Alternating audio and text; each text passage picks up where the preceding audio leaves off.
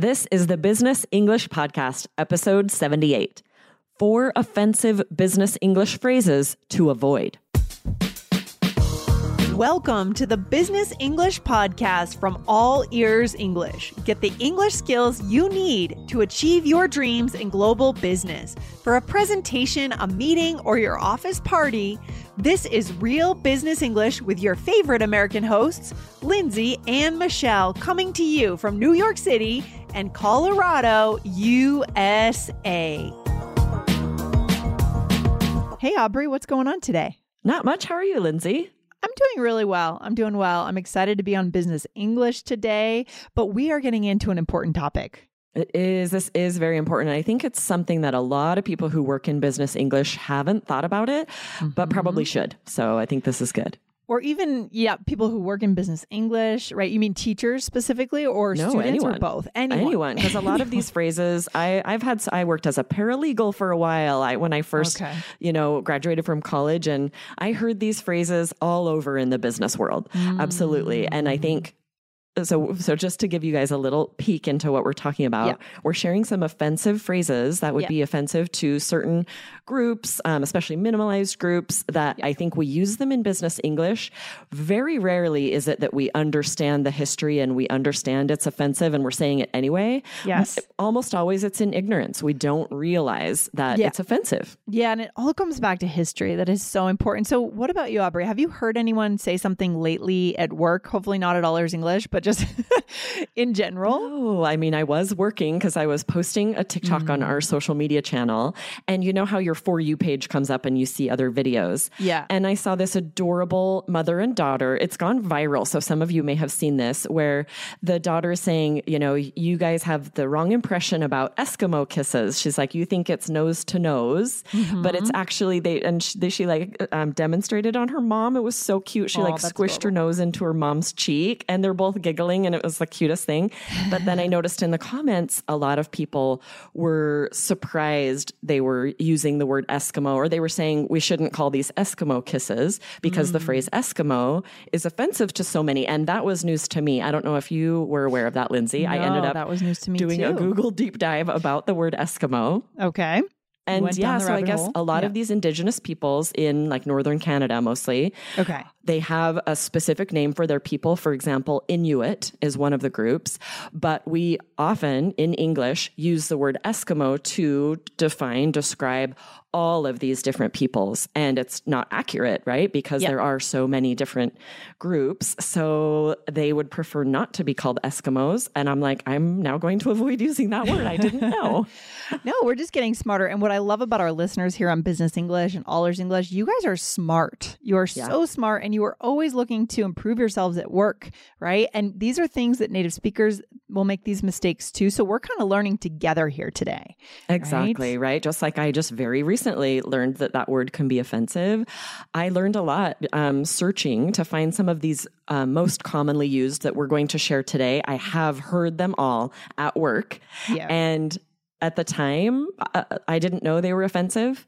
I've used some of them for sure without realizing they could be offensive. So I'm glad to learn more about this along with you guys. Yeah, we've got 4 of them today, guys. So you're going to want to write these down and then start observing that. And then maybe at the end, we can kind of have a conversation about, what do we do when we hear them? Do we call people out? Do we pull them aside? Do we just make a slight comment that's meant to hint at something so they'll go and have their own deep dive? Right. Let's definitely talk about that, because that is the communication skill. You don't want to create an awkward situation. Right. But once you know it could be offensive, you also want to share that, knowledge with others so that they don't end up offending someone, help save them the awkward or the embarrassment of saying that in front of someone who could be deeply hurt by it. Exactly. And still maintain the connection, because we're all about connection, not perfection at All Ears English. So how do you do that? So let's get into the first one, Aubrey, and then we'll talk about what to do.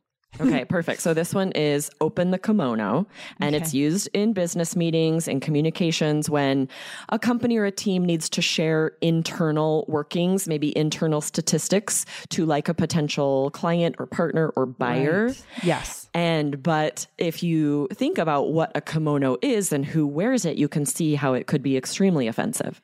Yeah, for sure. I mean, so a kimono is a traditional Japanese garment, right?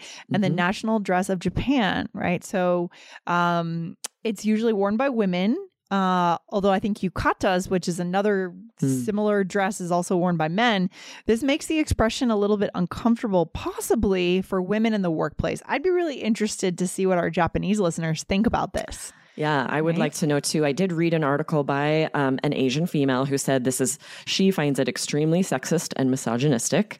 Right? She said, especially with the current and historical problem in the United States of racially targeted violence against Asian Americans. We have to really think about, especially where often in business English, it would be a man that would be comfortable saying this expression.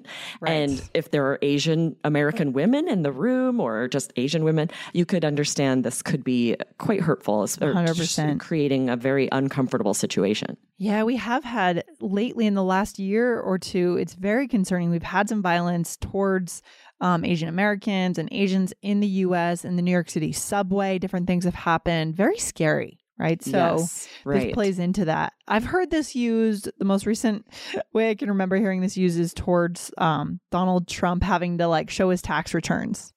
Oh, interesting. And someone was saying he needs to open the kimono. Yeah. So that kind of complicates it even more. But in general, I would avoid this 100%. Right? Absolutely. Just stay away from it. Yeah, I agree. Exactly. And we'll talk about it at the end because I'm like, what do you do? What do you do if someone says that? So we'll go through all four and then we'll talk about that. What do you do? What do you do? This one is really, to me, this is pretty obvious, I think. Yeah. If you pay any attention whatsoever in modern business culture, this one is the most obvious. The one we want to avoid here, guys, number 2 is powwow. Yes, you'll hear it very often. People use it both in business and in just daily conversations to refer to a quick impromptu meeting. But part of the problem here is that in Indigenous cultures, there is nothing quick or casual about a powwow, right? Ah, interesting. And so that's part of the issue. And then I had to really research this one because I've heard this word. I've definitely used this word. I'd certainly never meant to offend or meant any ill intent. Sure. So we have to think about why? Yeah. Why would this be problematic? So mostly I was reading that there's such an important need to respect the efforts of Indigenous people, the efforts they're making to preserve and celebrate their culture despite centuries of oppression that continues today. And if we use this term flippantly to refer to casual meetings, we're really undermining the importance of a powwow. Yeah, that's a good point, Aubrey. I also don't like the idea of taking something so sacred, so important to an indigenous culture and applying it to the corporate world. It just feels very disingenuous. That's a good point as well, right? It's very similar to dressing as a Native American for Halloween, right? It's cultural appropriation. Yeah. We do have to really think about how will people feel when they're a culture that is and history that's so important to them is turned into a costume or is used flippantly for a business meeting, just like you said. And there are options. There are so many other ways to say this, right, Lindsay? Yeah, with this one, it's great because we do have a lot of other things we can say.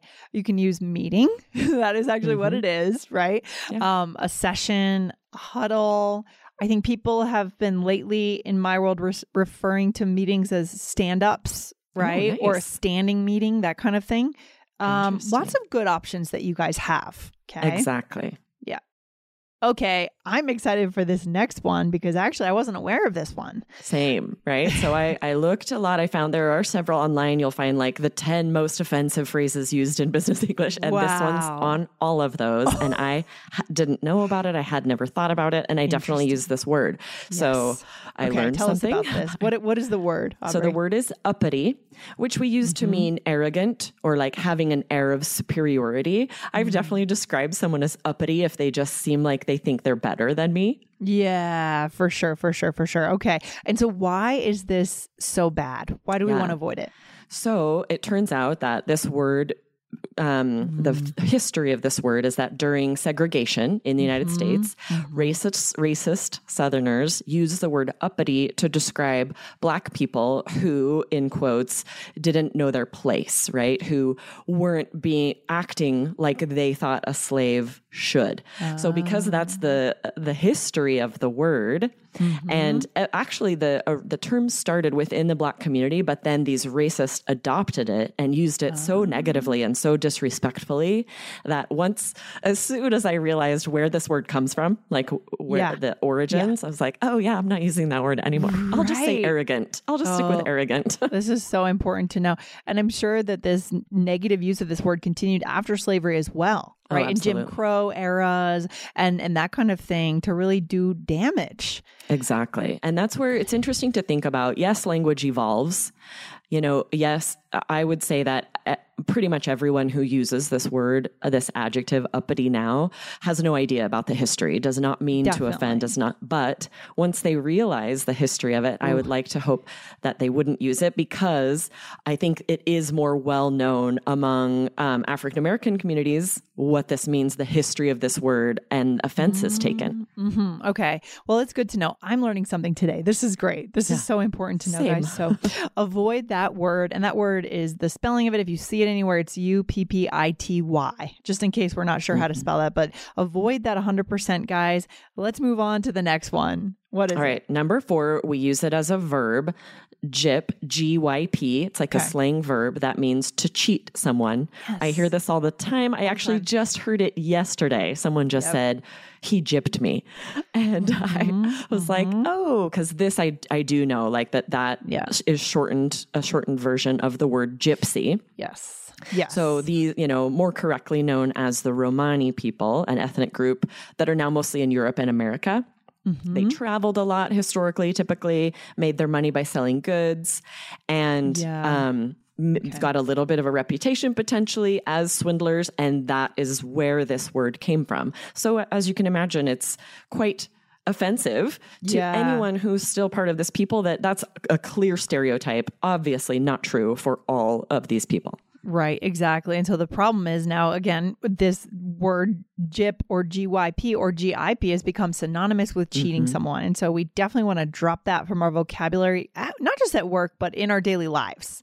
Right, exactly. Yes. Right. And just, like you said, I do hear it just day-to-day conversations. I hear it in business English. I do feel like this is one that people in general are starting to become more aware of. Yes. Okay, this word is a shortened form of gypsy. I think more so than uppity, at least, we're aware of the history. We're aware of where this comes from. And I think a lot of people are trying to move away from using it, but I do still hear it. So there's work to be done still. There's work to be done. Yeah, I agree with you here, Aubrey. I think out of all these 4, the one that is the most unknown as being offensive now is uppity, but now that I know, I will not use it for sure. Same. That's really good. Okay, so what do we do? What do we even do? I mean, does it depend on the situation, who's around? Definitely. We want to maintain connection with our colleagues and our coworkers, but at the same time, we want to get the word out about these phrases. Right? And I think you really hit the nail on the head there to say, what's the relationship? What's the scenario? Because we certainly don't want to call someone out in front of a big group, somewhere that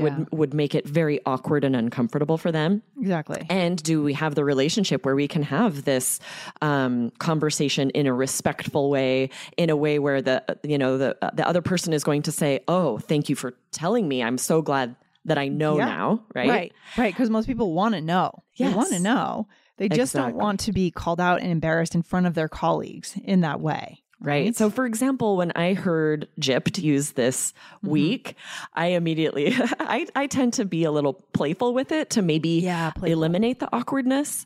And I just said, oh, do we still say gypped? Like that? Yeah. And then this person was like, what do you mean? Like, what do I need to know? Right. And so I said, I think it's from the word gypsy. And, they immediately went and research so that they could, inform themselves. And I'm glad I said something, because I would have felt uncomfortable not saying anything. And I definitely had the relationship where I knew that they would. Yeah, it wasn't going to create awkwardness. It was going to be a respectful conversation. I love that. So I think the key here is find a way to do this where if playfulness is your personality, then you can bring this up in a playful way that's not accusing.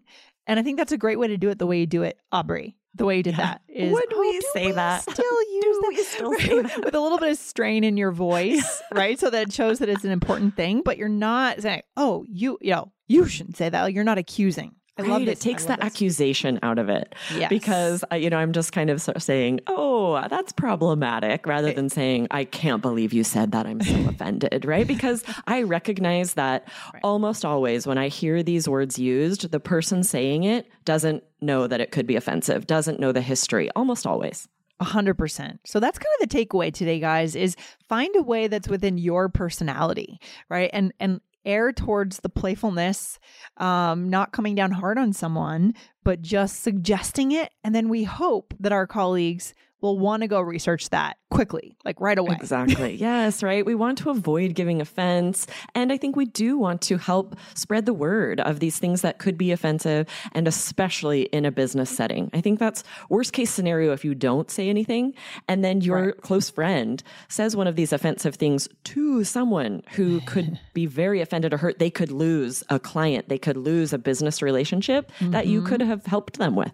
100%, guys. This is so good. This is something that our listeners are definitely not going to get in a textbook. So guys, hit follow on Business English for more great episodes like this. I like when we go into, the social aspect of business English. It's so important. Absolutely. Awesome. Thanks, Lindsay. It's a little bit of a tough conversation, right? A little bit. It's a little difficult. And I love that we both learned a couple of things today too, right? We're always learning on this podcast and all of our shows. So good stuff. Aubrey, I'll talk to you very soon. Thanks for coming on today. Thanks, Lindsay. See ya. Bye. Thank you for listening to Business English, a podcast just for you, the high-achieving global professional. Want more from All Ears English? Don't miss our biggest and best podcast with 8 million monthly downloads. Just search for the All Ears English podcast and hit follow to get 4 new episodes per week on fluency, American culture, grammar, and so much more. Or tap the link in the show notes. Remember, we believe in connection, not perfection, when it comes to learning English. Follow the All Ears English podcast now.